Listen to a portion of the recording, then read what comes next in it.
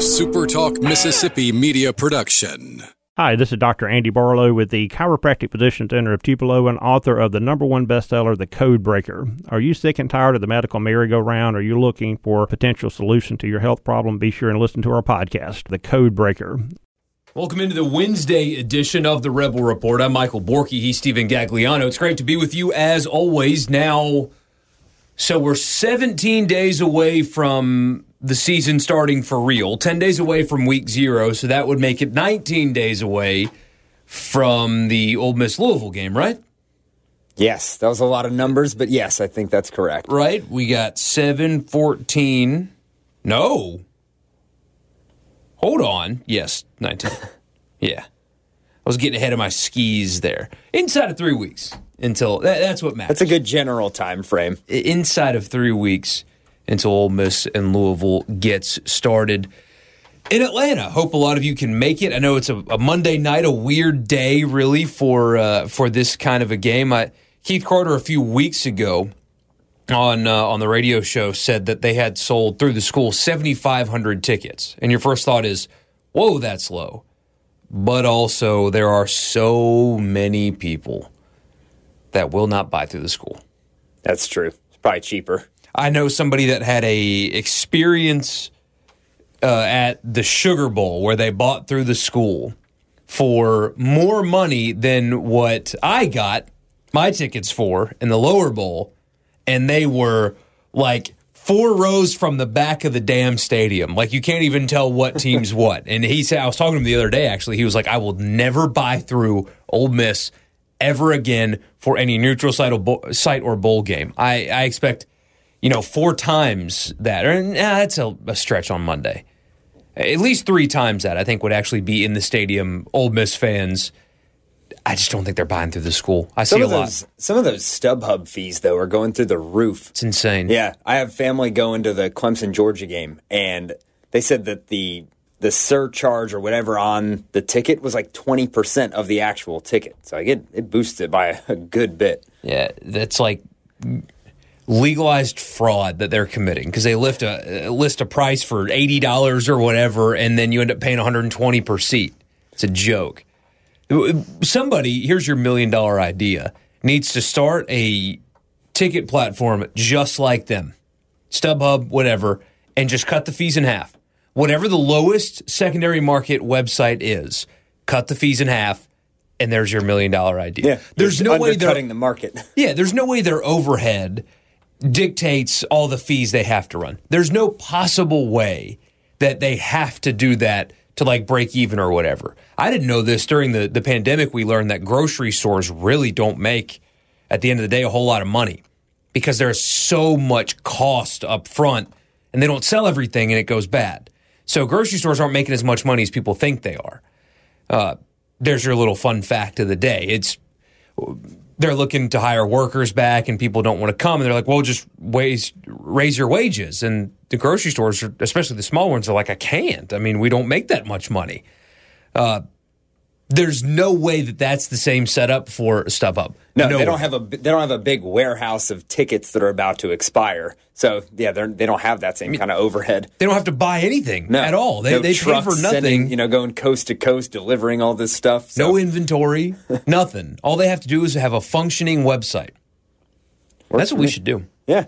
Yeah, what are we doing recording this podcast? Let's just go start that ticket operation. Yeah, for half the fees. But I hope you guys are going to go to that game and enjoy yourselves while you're there. We'll play for you here in a little bit Lane Kiffin's post-film watching scrimmage press conference. So he had a post-scrimmage press conference, and we talked about that on Monday. Not happy with the defense. Gave you a spin zone on that.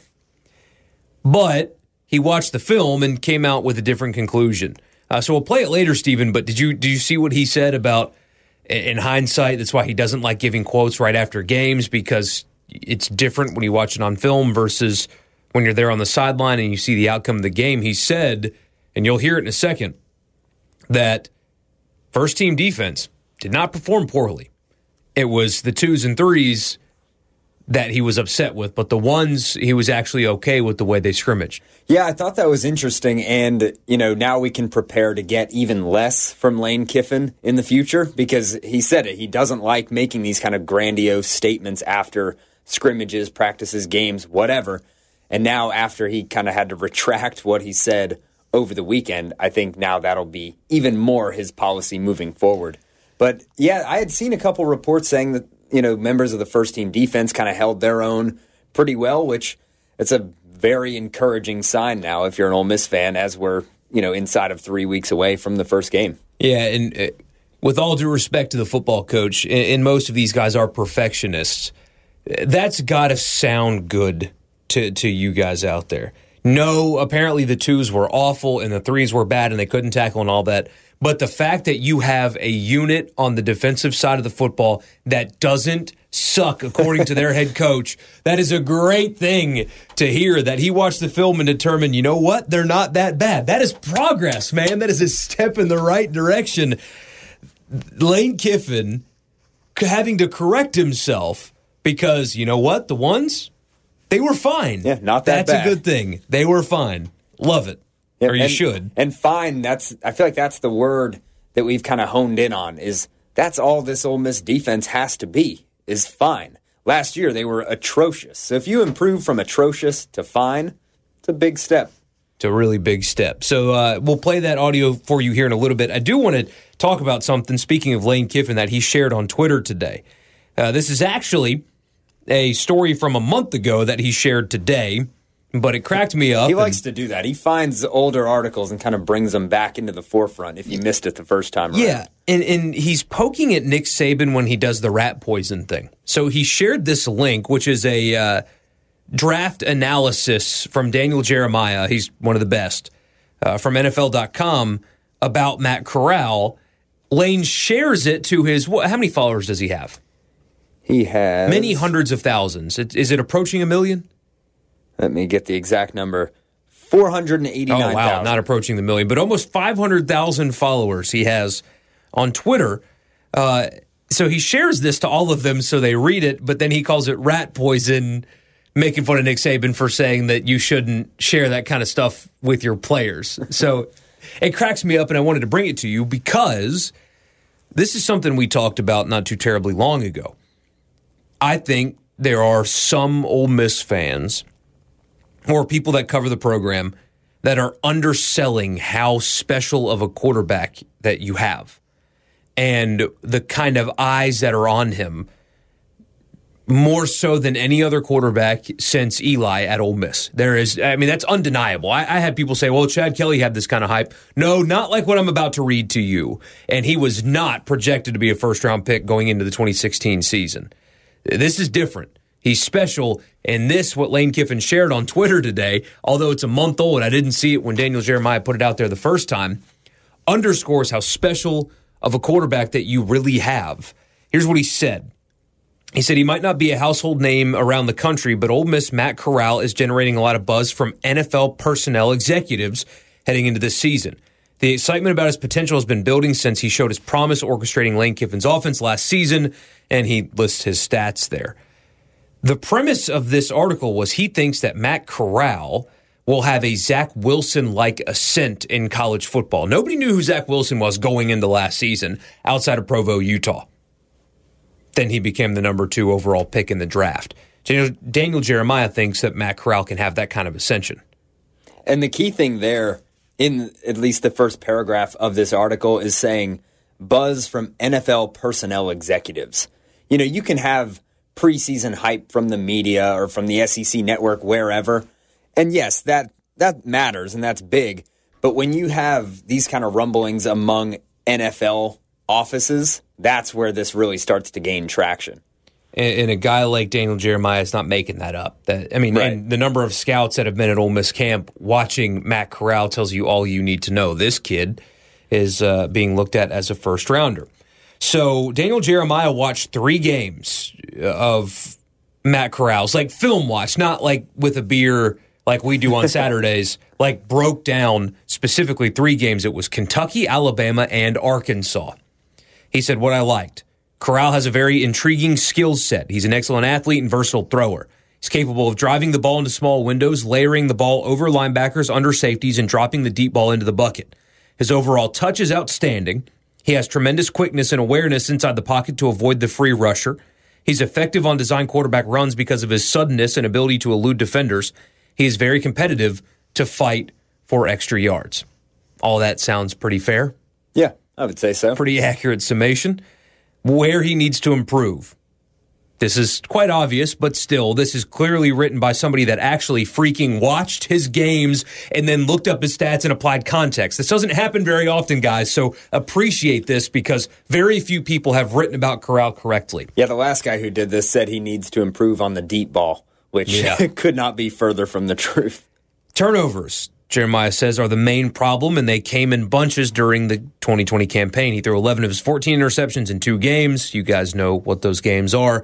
His primary issues were locking onto his initial read, failing to identify underneath defenders, and forcing the ball into non-existent windows. I believe he can clean this up. I've seen him maneuver and manipulate safeties with his eyes in the games I studied. There is one more thing for him to work on. His eyes get ahead of his feet when scanning from one side of the field to the other on occasion. He doesn't let his feet catch up, and he releases the ball with an unangled base, which impacts his accuracy. That's real film study. That is not something that I could have told you guys myself. I could not have, I would not have picked that up. I did watch every game, but the way Daniel Jeremiah does, and I would never have been able to tell you that right there. Yeah, that's high level stuff. And reading it on the page, that starts to make you think. And my initial reaction to that is, it's dead on because somebody with the arm strength and the arm talent of Matt Corral, the way he's able to throw from these different angles, the second he sees something, he's going to try to throw it in that window. So if his feet don't get around in time, it is going to impact where you throw the ball, and it's going to put you in some bad spots every now and then. So, as talented as he is and as much arm talent as he has, it can get you into trouble sometimes. I'm surprised he didn't mention it. This is just picking nits, and you don't have to compliment literally every single thing he does well. But Corral's really accurate throwing from different arm angles. And there are some quarterbacks that can't do that. They've got one arm angle, and that's what they do. His ability to drop his angle and throw around defenders is really impressive. And he doesn't overdo it. There are some guys that you'll see that will try to show off that they can throw sidearm and stuff just because. It looks like he really kind of picks and chooses when to do that, and it's effective almost every time. He's really good at that. Almost, and now whenever anyone hears different arm angles, everyone instantly thinks Patrick Mahomes. Yeah. The one that I always go to is Matt Stafford. I think he did it kind of before it was cool and before everyone else did. And nobody noticed because where he was. That too. But he's one of those guys that I don't think overdoes it. He has his normal throwing motion, but when he needs to, he can get very creative with it. Mm-hmm. Matt Stafford doesn't get the credit for it, though. Matt Stafford doesn't get the credit for a lot. I can't tell you the number of people that, going off in the weeds here, but he's not going to be good in L.A. His team's never won in Detroit. Well, look at the teams he was playing with in Detroit. He was in Detroit. That's the problem with failed leadership that team has been dealing with forever. That's not on Matt Stafford. Yeah, put Brady in Jacksonville for the last 20 years. You think he's winning a Super Bowl? Yeah, no shot. Here's his biggest takeaway. He said, I've been asked which college quarterback could emerge this fall, similar to the way Jets' first-round pick Zach Wilson popped on the scene last year. Corral would be my answer. This is an interesting line, although, again, Zach Wilson's generational, at least in this regard. He said he doesn't quite have the same arm talent as Wilson, but he has similar instincts, creativity, and playmaking ability. Wilson had ball securities in 2019 and cleaned them up in 2020. I'm hopeful Corral will have similar results in 2021. I don't mean to be laughing. I said ball securities. The ball security issues. The way it came out is just ball securities, though. Sounded funny. Carry on. Are you being immature right now, Steven? I am. I couldn't help it. And the second that I knew that the laugh made its way into the microphone, I had to say something. I did not expect that out of you. Yeah. That was really funny. Had to be done. Oh, my God. Ball securities. Yeah. Anyway, yeah, Matt's got to hang on to those a little bit better. Oh, man. Do we need to start over? I don't think so. Yeah, the arm strength thing is fascinating. I mean, it's splitting hairs. If you say he doesn't quite have the arm talent as Zach Wilson, that's not like a slight. You know, I put this in my group message. I send stuff to my friends sometimes, and one of them said, "That's bullshit. You know, he's got a better arm than Zach Wilson." Have you watched Zach Wilson play? I mean, that kid is special. Yeah, the Saying way that Corral's slightly less arm talented than the number 2 pick from last year's draft is not a slight. You may disagree, but to say that's BS is kind of ignoring how super talented Zach Wilson is at throwing the football. Yeah, and when you watch the ball come out of Zach Wilson's hands, it pops out of there. And for somebody, he's small. And he's probably around Matt Corral's size, maybe even a little smaller. But, yeah, he threw a kind of a deep out in the Jets' first preseason game. And I know, take away from that what you will. But it is impressive, truly, to watch Zach Wilson throw the ball. And just because you're saying he's not as good as, or Matt Corral not as good as just simply Zach doesn't Wilson. have the same arm talent, is all he said. That's not saying he doesn't have arm talent. Those are two completely different statements. Yeah, and Zach Wilson and Matt Corral are basically the same size. Wilson's got a little bit of weight on Corral, just a little bit, though. That's something here. It lists him at 205 that when you start to get towards the combine and all that stuff, I would think Matt Corral probably needs to add on about 10 pounds or so. I think Kiffin said that at media days, right? Was that he needs to put on a little bit of weight? He might have. I don't remember, but they speak in 10 different places that day, so I may have missed that one. But it makes sense. Here's what he said. He reminds me of, I just mentioned Wilson, their situations are very similar. However, from a pure skill, cringe guys, from a pure skill set standpoint, I can't talk today. I see Derek Carr as the better comparison for Corral. Carr's a little taller, but the operational quickness and athleticism between the two players is almost identical. Corral is more aggressive than Carr during his college career at Fresno State, but both players could make every throw and also extend plays. Carr receives a lot of unwarranted criticism, but he's quietly emerged as one of the most consistent passers over the last several years. If Corral can improve his ball security, I can see a similar path for him. Derek Carr is a starter in the NFL and has been for a while and throws for a bunch of yards. And people are going to cringe at that comparison, but if you get that, it's a hell of a life and a hell of a career, Yeah, I would certainly take it if I was being compared to Derek Carr. I do see a higher ceiling for Matt Corral than that, though. I think Derek Carr has hit his peak of where he's going to be in the NFL, and I think Matt Corral can be more than that. I hear you. People aren't going to like that comparison. Probably not. Understandably so. But remember, these are NFL guys doing NFL comparisons. And, I mean, again, there's only 32 starting quarterbacks in the NFL. That's it. Think about how many guys get drafted every year and how many of them do nothing. Derek Carr is one of only a handful that are maintaining their status as a starter in the league and have done it for a long time. So it sounds bad, but also consider how difficult it is to do what Derek Carr has done. Anyway, just to temper your cringe if you were one of those. The podcast is brought to you, by the way, by LB's just across from Kroger on University Avenue, right there in Oxford. It's the best place in Mississippi to get your meat. Pulling up the weather right now like I always do. Perfect grilling weather coming on Sunday. Upper 80s, maybe slip into the low 90s, and partly cloudy after a little rain brings a cold front in.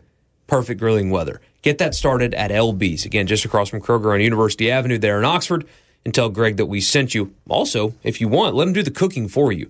They have lunch specials Monday through Friday. Also, absms.com, Advantage Business Systems. They started in Jackson and have been doing business in Jackson, but now the entire state since the mid-'70s. They're an office technology solution company that specializes in copiers and printers, mail machines, voice over IP phones, cloud storage, data security, stuff like that. If you have a business anywhere in Mississippi, doesn't matter where you are, don't let that name Jackson scare you. They service the entire state. You can get a complimentary office technology assessment. If you think that you need any of those services and more, check them out. ABSMS is the website, absms.com, and they'll give you a complimentary office technology assessment, and you can find out how they can help you. And also, tell them that we sent you. Before we play Kiffin's audio, is there anything else that we've missed as far as news? The basketball team is 100% vaccinated. That's good for them. Congratulations, Kermit Davis and that group. That's really impressive. That was going to be my little nugget of news here at the end. Sorry.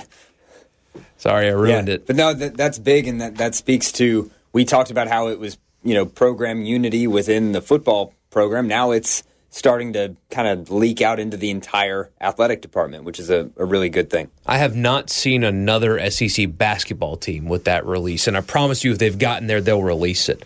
I had somebody recently tell me that if Mississippi State reaches 100% vaccines, they're not even sure that Mike Leach will let them release it. No.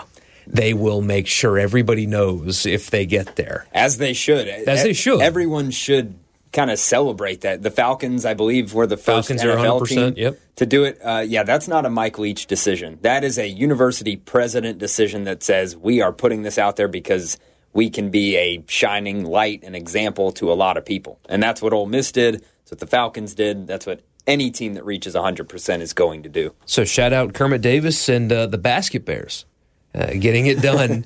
Of course, we'll see. I had a State fan reply to me. I just quoted their announcement and said, great news. And he said, I wish he and Hallen would focus more on basketball instead of this because they need, or something like that. And I thought, man, are you kidding me right now? Like, is that really something that you think, that them getting a minor inconvenience of a shot that takes 15 minutes of their day is going to stop them from preparing for the basketball season in any way? Yeah, the season's not for another couple months, but taking time to go get a shot 2 weeks, separate, that's going to be a big problem. No problems, at least in Oxford, when it comes to the vaccination status of your athletes, which is a good thing. It's a really good thing. We'll play you Lane Kiffin now, and that will end the podcast. So here he is amending his comments after the scrimmage, and that will end the show. So thank you for tuning in. Don't forget to subscribe, and we'll talk to you again on Friday. Hey, Lane, I presume you've had the opportunity to kind of soak in Sunday scrimmage, watch film, things like that. Just what your general impressions are. Yeah, that's why I don't really, love making big comments directly after, game, but especially a scrimmage because you got a lot of stuff going on. And so after watching it, what got mixed in there is all the scoring and points and, not taking into account when it was 1s, 2s, and 1s, 1s. And so really, after looking at it, and separating those, our one defense played pretty well. Obviously, that would mean our two defense did not, 2 and 3s, because of all the scoring. But, going back over it, there was some very positive things on defense with the 1s. So, it also means our 2 offense got to get better also. Yeah, I was just going to ask if your evaluation of things had changed. It sounds like it's a little bit different than it was right afterward. Yeah. I was going to ask you about Henry Parrish. I know he missed some time last season, but when he came in, he looked to be pretty impactful. What kind of a back can he be long-term, and also this season, what are you expecting from him? I think Henry's a special player with a very high ceiling. Skinny kid when he came in here. Looks completely different already, and I think will continue to. I'm sure he would tell you he was probably coming to FAU, when we left there. And, so we had recruited him a long time, was, very aware how good he could become, and how special, he could be. So I think that we'll see really good things out of him. Just curious about what you can tell us about practice this morning. How did it go with them coming back from a day off and after the scrimmage, and just anything of any significance that you deemed this morning? I think it was good. I felt like it wasn't as hot. I don't check the temperature every day like a lot of coaches do, but it didn't feel like that. So I thought they did good. It was a well-needed day off, after an unrealistic scrimmage, which had a padded practice the day before, which obviously would never happen. So you got to push that way early in camp. So good to see them respond. A couple of turnovers on the defense today, which we did not see Saturday or Sunday. So that was good.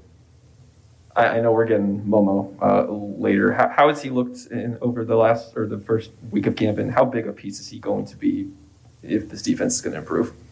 Well, we've moved guys around a lot. Have some new guys at multiple positions, including a new linebacker.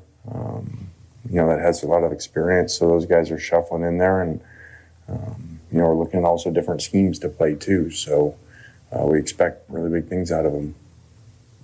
At this point in camp, do you start install with Louisville yet, or do you kind of hold off until it gets closer? No, we don't. I mean, as coaches, we know there may be things that we want to look at, but it's not.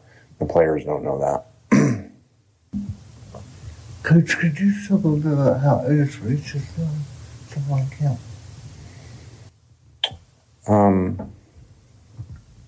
I missed the last part of that. Otis. Who's that? How has Otis Reese progressed? Oh, yeah. Otis has done a great job. He's playing multiple spots for us, and I think should be one of the best players on our team. I know tackling was something that you brought up after that. Is that just? I think it was at your guys' second fully padded practice. Is it rust? How do you guys kind of get better on that?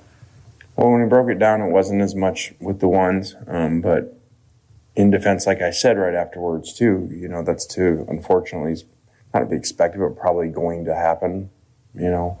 First time out, really tackling each other. So, we need to improve on that. Lane, at this stage of camp, I know we periodically ask you this about the freshmen that are out there, the new guys, but after a couple of more days of practice and the scrimmage, you've mentioned a couple of guys. Anybody else impressed you that are newcomers, not necessarily freshmen, to the program at this point? I think a lot of guys are struggling from a physical standpoint because that first week is so hard. So a number of those guys are limited. Especially the new receivers, are barely doing very much. I would say Marquise Brown has really shown up a lot, made some splash plays, gave up some plays too. But off the top of my head, there'd be a new guy that has really shown some ceiling. I know you don't discuss injuries in depth, but everything's still in the kind of bang and bruise category right now. There's nothing. Yep. We have no significant. I know it's still 20 days or so till the game. This week, do you push real hard and then next week start scaling back, or what's kind of just the schedule of how you conduct the rest of camp? Yeah, we push mentally and physically this week, and then start to scale back mentally for sure with install, and then later in that next week physically.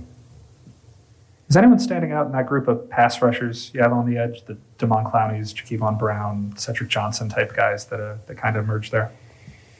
Yeah, Cedric and Clowney have really stood out. For younger players, have really high ceilings, really good pass rush ability, and expect a lot of out of those guys at an area of definite need for improvement from last year. I was curious if you could speak again to the importance of the 100% vaccination and what a relief it must be for you as a coach. Yeah, it really is, not to think about having to have different rules for guys. And again, that's a lot of credit to our players, to our staff, to our whole building, to be the first people to do that. And, I hope inspire other people. I think it's almost made other teams, from what I've heard inside of programs, be competitive to match that, which is great. And hopefully the people of Mississippi. So I said it before, I'm sure it's criticized, but, the more around it and the more information we continue to get, I think it's just completely selfish not to, especially when you're going to be around people, especially elderly people initially. Now it's any people to be around. So it's just how I feel. Coach, what's the number one thing that you need to see out of all areas of the ball, just in this last area of fall camp, before feeling fully confident heading into Louisville? I think depth. Like I said, the first defense played pretty good. The first offense played pretty good. We've got to develop depth, get special teams, figured out, and, make sure that we're winning turnover margin. I hate to ask another COVID question, but with you guys getting to 100% vaccinated, and there are a lot of teams, and I'd probably say most across the country, are still struggling with that. Have you heard from other coaches asking you, hey, how did you guys do this? What was the process? Yeah, we've heard a lot, whether it's me, assistants, whether it's, especially training room, medical staff of other people calling. It's not like we're in a competition here, to win and not get other people like you normally would in sports, So we've shared those things, and hopefully it's helped even within our conference, which is probably unusual for fans to hear, but. A SuperTalk Mississippi media production.